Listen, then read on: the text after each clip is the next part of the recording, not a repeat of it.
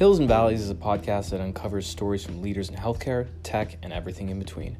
Straight from the heart of Silicon Valley, we give you a look at the good, the bad, and the future, one episode at a time. Brought to you by Potrero Medical.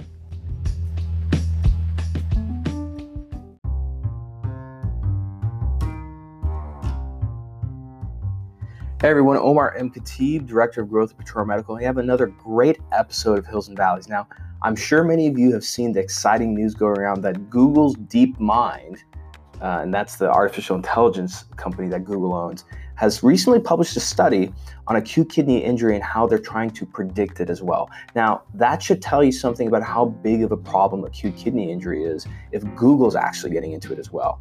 Now, reading from a paper that was published recently in Nature by Dr. Eric Topol, this will really give you a perspective on acute kidney injury. Now, acute kidney injury occurs in about 1 in 5 patients in U.S. hospitals. That's 1 in 5 patients that go into a hospital. It's a very common condition in the hospital because it can be caused by a number of different factors, such as abnormal blood pressure or blood volume. And the ability to predict whether or when acute kidney injury will happen is very limited. For people who are at high risk of developing this condition, the standard clinical approach is daily assessment of their laboratory test results, which includes things like concentration of creatinine in their blood, because high levels of this molecule is a hallmark of kidney problems. But all the technology and the labs we have today tell us after the fact. So naturally, we want to catch up with thought leaders who have a passion for this big disease and illness. And so we were able to catch up with Dr. Slava Borodka at the Society for Cardiac Anesthesiologists, where he was leading the workshops in acute kidney injury. Now, let me give you a little background on him before we jump into the episode. Dr. Borodka is a professor of anesthesiology and critical care medicine at the Johns Hopkins University School of Medicine. His area of clinical expertise is cardiac anesthesiology, and he's also known as an expert in both red blood cell deformability and vascular stiffness. Now, as you'll see from the episode, he has a strong connection and a very fascinating one to biomedical engineering and is always developing new tools for real-time assessment of renal function. And he's also optimized various strategies to help reduce renal failure post-cardiac surgery. So, of course, we had to catch up with him. You're going to love this episode. You'll love his story even more. So without further ado, here's the episode with Dr. Slava Borodka. Hi everyone, this is Omar M. Khatib, Director of Growth over at Potrero Medical, and we are at the Society of Cardiac Anesthesiology here in Chicago, and got a chance to catch up with Dr. Borodka. Very busy guy, and fortunately we were able to grab him for a little bit today, so thank you so much for sitting down and joining us. You're welcome. Wonderful. Now, Dr. Borodka, I have to ask, what's your story? How did you get into medicine, and how did you get to the position that you're in today? So I was born in Eastern Europe, in Belarus.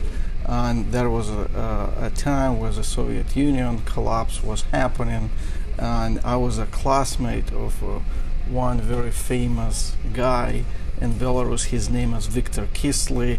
He's a founder of Wargaming.net, very big, and prominent guy. Anyway, so he asked me to join him and go into the computer science. And my parents told me, how about you choose something more realistic and go to medicine, right? So basically, that's how I ended up in medicine. And then when I finished, I had an opportunity to move to the United States for training, and I came to New York, did my surgical internship there. Then I downgraded to the south, to Philadelphia, Thomas Jefferson University. This is where I did my anesthesia training, and we had at Jefferson a Gibbon building, and it's a history. So who is a Gibbon? So he's the first guy who in the world developed first cardiopulmonary bypass, right, for cardiac surgery. So that's how my life with cardiac surgery started. And then I moved to, again, downgraded to the south, to the Baltimore for my fellowship in cardiac anesthesia, and I stayed there as a faculty. And now I'm associate professor. And you have a lab up at Hopkins, I understand. And we have a great interest in clinical outcomes, and one of my particular interests is acute kidney injury after cardiac surgery. Very interesting. And again, I'm with a company who's very passionate and mission driven around the kidney, and me myself, having spending time in medical education, the kidney is a very complicated organ. Very, very complicated, and the kidney injury is sort of a black box of a syndrome. Of all the things, why did that of interest for you? What attracted you to that? So basically, it's not that black box. If you open physiology textbook, they will list how much oxygen each organ requires. And everybody thinking about the brain, you cut the oxygen and it dies, and store it. However, if you normalize it by weight, so per, let's say, 100 gram of tissue, the brain needs only 3 milliliters of oxygen per minute, versus kidney require 5 milliliters, right? It's physiology textbook, right? So that's how important oxygen delivery is for the kidney. Interesting. With AKI, it seems that it's one of those syndromes and diseases that if you incur an injury with your kidney, it causes a lot of other issues in the body, correct? Well, so AKI is a specific term for acute kidney injury, and in the general public, people usually develop chronic renal insufficiency, which develop hypertension, diabetes over the years. However, AKI is much bigger issue in hospital settings, and with the really high prevalence in people with sepsis, in people who end up in ICU, and there is very specific subgroup, second largest subgroup of all AKI. It's cardiac surgery related. It is called cardiac surgery associated acute kidney injury, and it has been known for years. And clearly, patients coming for cardiac surgery, they have their heart problems. They want it to get fixed, and nobody's coming thinking, I fix my heart, but end up on dialysis, right? So that's a big problem. Mm-hmm. And so, how do you fix a problem like that? Where does it start? Well, so where it starts is again prevention, and also knowing what are the causes of acute kidney injury, specifically in cardiac surgery, where patient might come with normal renal function. So this is multifactorial as many other problems, but specifically our interest at Hopkins and our focus was related to cardiopulmonary bypass, because cardiopulmonary bypass, this is what set cardiac surgery apart from any other surgery. And again, if we look all surgeries, the highest risk of AKI is after the cardiac surgery, right? So why is that? Why is it after cardiac surgery specifically? So again, we think it's related to cardiopulmonary bypass because all your normal physiology and blood flow are disrupted. You go on this machine, you lose your pulsatile flow. There is a hemodilution because, bypass machine decrease your hemoglobin count.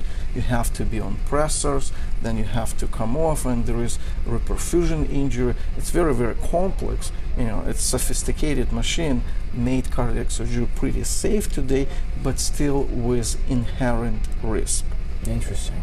Now, you mentioned something earlier that I wanted, if you could dig a little deeper into it. You mentioned the disruption of pulsatile flow. Can you, for the listeners who, we have some medical students and residents, can you explain the pulsatile flow to the kidney? Why is that important? How is it disrupted in cardiac surgery? So, kidney specifically needs flow, not just blood pressure, but the flow. And when we think about the flow in medical literature, everybody tells them, your normal cardiac output is 5 liters a minute.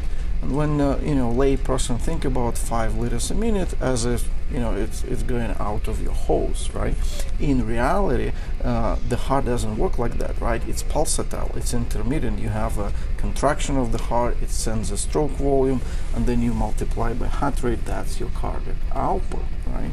And this is very complex process. So when the stroke volume hits the central vasculature, and kidneys connect right to the central vasculature through the abdominal aorta, there is compliance, resistance. There is what is called Winkel model, where the central arteries and aorta store the energy with a heart contraction, and then during diastole, when the heart is not pumping blood into the arterial system, that energy and blood going backwards.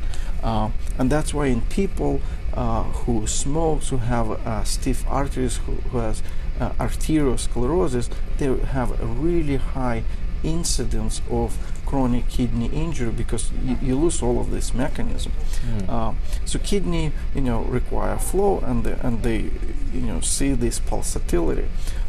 So when you go on bypass, the major issues related to kidney injury is not just the fact that you lose pulsatility, as long as you maintain adequate flow. The problem is we don't have any monitors, none, which can detect how much of cardiac output, what is the proportion of cardiac output going to the kidney. And we know in a normal healthy person, it's basically like 25%, right? So you go on bypass, you lose this pulsatility, it's continuous flow. We have no clue how much out of this flow, which is same 5 liters what the patient had before, will actually go to the kidney or to the brain.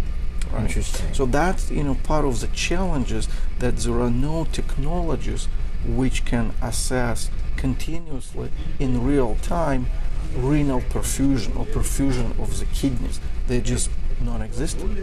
Interesting. And I guess this problem becomes even more complicated because you're administering different drugs in the surgery. You're also doing hemodialysis, and so the amount of fluid that is being fluctuated through the vasculature is going to change. And so all these factors they make it more difficult, correct? Yeah, dialysis for patients who develop renal failure. So we don't do dialysis to begin with, and hope to avoid it. But going back to cardiopulmonary bypass, part of our research is to focus on adequate oxygen delivery on cardiopulmonary bypass. And there is a group in Italy who just finished randomized control trial on the topic, multi-center, where they in real time calculated oxygen delivery on bypass, which depends on the flow and also on hemoglobin concentration, and kept it at a certain threshold. And if you do this kind of goal-directed, then there was a reduction in acute kidney injury. We did basically the same study at Hopkins 5 years ago, retrospective, also developing specific protocol with focus on oxygen delivery. So if you pay attention to this very simple physiological parameter, we had a reduction of AKI basically 3 times. But not all AKI are equal. Now the current standard for assessing kidney injury is called KDIGO criteria, which basically stage AKI as a AKI stage 1, 2, 3. And AKI 1 is a mild one. Patients would go through the surgery, they wouldn't even know that their kidney were affected. They wouldn't be on dialysis, they will go home and do everything else normal. It's almost same problem as hypertension. If you don't measure it, people don't even know that they have a high blood pressure. And down the road, it has very negative consequences. So here's with the same story with cardiac surgery and mild AKIs. We measure creatinine, we know it happened, we know that it has negative consequences down the line in patient's life. but patient don't know. And how many of them follow up with a nephrologist after that either? I don't think there's much of a discussion even. Right. So currently, if you look at the literature over the last 40 years, the problem of cardiac surgery associated acute kidney injury it still exists, and the rates of AKI was in the literature from 20 to 40%, depending on different definition, didn't change in the last 40 years, despite multiple different medication intervention tried. So far everything is failing, and now I think I see the light at the end of the tunnel. And that's what we speak at our society with new interventions, specific on cardiac surgery, like this oxygen delivery, like not using very aggressive ultrafiltration and removing extra fluid from patient, which deprives the kidney of fluids. And universally, the society is moving towards using balanced crystalloids, IV fluids, which were used during the surgery, and exclusively now we're on a plasma light, which was not the case even 2 to 3 years ago. And it looks like a small things, but all together you put them in a bundle intervention, and that's how you decrease the rates of AKI. Interesting. Now, you had a workshop here at the SCA specifically on fluid management, but also, I believe, prevention of AKI. Can you share some of the pearls from that for those who unfortunately weren't able to attend the meeting? Yeah, so basically we're talking about the goal-directed perfusion. And there is several items which I already elucidated about, paying attention to hemoglobin and flow and calculating oxygen delivery. That the threshold for this is between 280 and 300 milliliters of oxygen per minute per meter square. So you have to calculate from height and weight, body surface area. You have to talk as a teamwork with a perfusionist to set the goal. Within the last year, there was randomized control trials done on transfusion and cardiac surgery, which basically showed that restrictive transfusion strategy, having the hemoglobin threshold of 7 grams per deciliter, is safe and same outcomes as a liberal transfusion, and if anything is actually decrease your complications. So now we live in this arena on bypass where you have hemodilution, you have low hemoglobin, you cannot transfuse because if anything it leads harm, which basically leave you the only option to prevent AKI by increasing the flow on bypass. Interesting.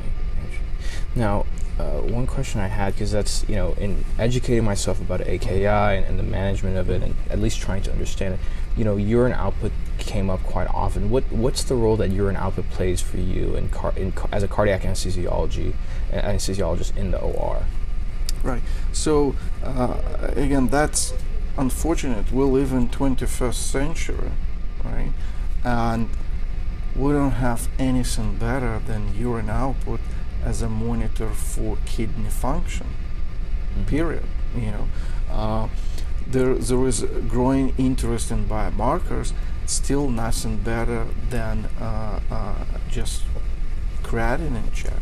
So the problem with biomarkers like creatinine, it raises 24 to 48 hours after the injury occurred, right? So damage has already been done. Damage is already done. We know patients come in with normal kidney function. We can detect 2 days after the cardiac surgery. Hell no, you can say when it happened. Did it happen before bypass with fluid? Was it actually the bypass which is affecting the kidneys, or our management, our drugs, vasopressors, which we give post bypass and in ICU? So this is the current clinical challenges, and that again leaves us with the only options of urine output. And in a criteria to diagnose kidney injury, it's not just raise in creatinine, which give you stages of AKI, but there is alternative one based on urine output. So what we do in a cardiac surgery is eyeballing the Foley and just looking at urine, how it's drop by drop by drop, and you see that we're kind of happy. We know the kidney is getting perfusion and they produce urine. You don't see urine coming out during bypass, you start to worry. And as you can see, it's a more qualitative assessment, not quantitative assessment, and that's a problem. And it sounds like the inability to monitor it, not only accurately but continuously, because right now you're having to eyeball it among the hundreds of other things that you have to look at, in the ICU. Is it ever an issue where you perhaps the urine output doesn't seem to be good, but it might be that, let's say, the catheter may be bent, or perhaps the patient is in a position where the bladder isn't draining very well? Is that a possibility? Well, absolutely. So the problems with eyeballing, there were several papers published about it where they recorded what nurse in ICU or anesthesia team in OR perceive as a urine output, right, and chart, and then they exactly measure it, right? And the error is as large as 30 to 40%. It's enormous, right? Think about this, somebody measure your heart rate or blood pressure and they put error of 40%. It's a nonsense in 21st century. Why has it existed for this long? Why do you think? So there were several companies on the market from Europe, and I think one of the Bard, who basically tried to automate the process, right? Basically, they will measure the urine output minute by minute and provide kind of taking this subjective nursing measurements away. And we had them at Hopkins, we played with them, we used them in the study, and we were very happy. And then I don't know exactly, but it was the reason why it was withdrawn from the market. So some of the probably technical problems, how accurately it measure, how user-friendly it is. If anything required to spend more time to set up equipment versus charting, just manually looking, it's a killer. So we still need real-time, continuous, non-invasive or minimally invasive monitor for kidney function, whether it's based on a urine output or something else. And it's critical that it will be not cost prohibitive, and it will be user friendly, it will be integrated into electronic health record, and it's very important to be clinically validated. Now, we want to be mindful of your time, because we know you have to go soon, but when you say user friendly, this is definitely a big problem across medicine, which is very non-user friendly devices. If you look at the critical care unit from 1970 and compared it to a picture now, not much has changed. The pictures I've seen, the only thing that changed is that the bed moved in a different direction. And so when you say user friendly, what do you mean by that? What specifically? User friendly, meaning it takes very minimal time on a provider to set it up, and it's automate as much as possible. I'll give you one example. What is a great device right now on the market, user-friendly, continuous, real-time, non-invasive. It's called pulse oximetry. It's a one sticker on the finger. You connect it before the surgery and you don't touch it, right? It's automatically on your monitor, non-stop. It automatically go to electronic health record. That's it. And it doesn't alert your body unless something is wrong. Exactly. So same now with EKG. I still remember when I was in medical school, you want to get a EKG, it's a special bat. It's like almost like a execution for electrical. They strap your arms, they strap your legs, they don't brace, right, for whatever 12 seconds. And somehow you're supposed to get a normal heart rate. Like if it's elevated, is it physiological or is it because of the chair, right? So now you put just again stickers on the patients away from the surgical field, you connect it and you forget it, right? It's automatic. Something happens, it gives you an alarm. So this is kind of technology we need for different organ system. Brain, right? They come up with the idea of cerebral oximetry, right? Whatever the sophisticated technology, it's extremely user-friendly. Again, you put 2 stickers, non-invasive, no harm to the patient, no needle sticks, and you're done. And it just use it through the whole case, right? So this is something it would be nice to use for kidney function. You put couple of stickers, whatever it is, or Foley, and you forget it. You don't have to bend, you don't have to empty the Foley, you don't have to remember, is it 1 hour since I empty Foley? Let's see what is the urine output now. Like, you hear my point, right? You connect it at the beginning of the case and you forget. And it's automatic. I think this is really the future of medical technology for physicians because, I sat in on a couple of the lectures with Dr. Perry at the University of Minnesota. We talked about the automation and intuition, and we had a discussion yesterday, and we kind of agreed that the future is really to have technology that automates things that the physicians don't want to deal with, like recording urine output every hour, and then once it's there, you forget about it. You don't deal with it ever again. And so all these pieces of technologies are hooked up and out of the way so the physician can go back to bedside and spend more time directly interacting with the patient versus dealing with technology. I think do you feel that a lot of physician burnout these days is because of having to deal with so much technology, inputting stuff into the EMR and whatnot?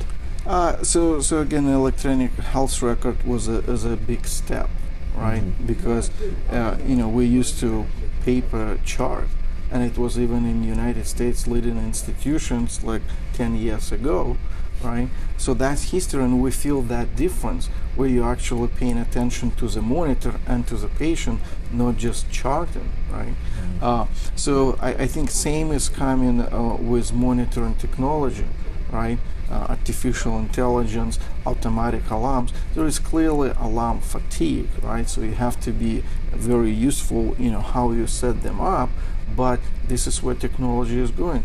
You connect it, somebody on the background is constantly monitoring. If something going on wrong, you get the alarm, right? And it drives your all attention to the patient, right? So that will be the future. Versus right now, it's a lot of it's too much. You're having to look at so many different data points and eyeball certain things. Right. So again, if I know what is a normal urine output and my device will know it, I don't want even to know, right? Same cerebral oximetry, same pulse oximetry, right? I want it to alarm me only if something is wrong. If something is good, I shouldn't be focusing or refocusing my attention to the normal thing. I have to focus on what is important. Right. Well, Doctor, it was very, very enlightening and helpful. Thank you so much for spending some time with us. I appreciate it. Yeah, you're very welcome. That's what we do at Hopkins, bring new evidence and spread the knowledge for the world. Absolutely. We appreciate it. Okay.